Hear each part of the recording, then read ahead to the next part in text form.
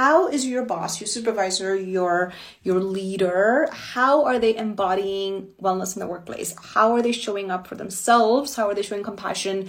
How are they showing emotional intelligence, support, and safety? How are they demonstrating safety as well? Because you want to feel safe to talk about things that are important to your mental health and wellness in the workplace. How are they doing it? Do you know? And do you feel like just because my boss is doing it now, I feel so comfortable doing it as well? I'm going to put a question box right here.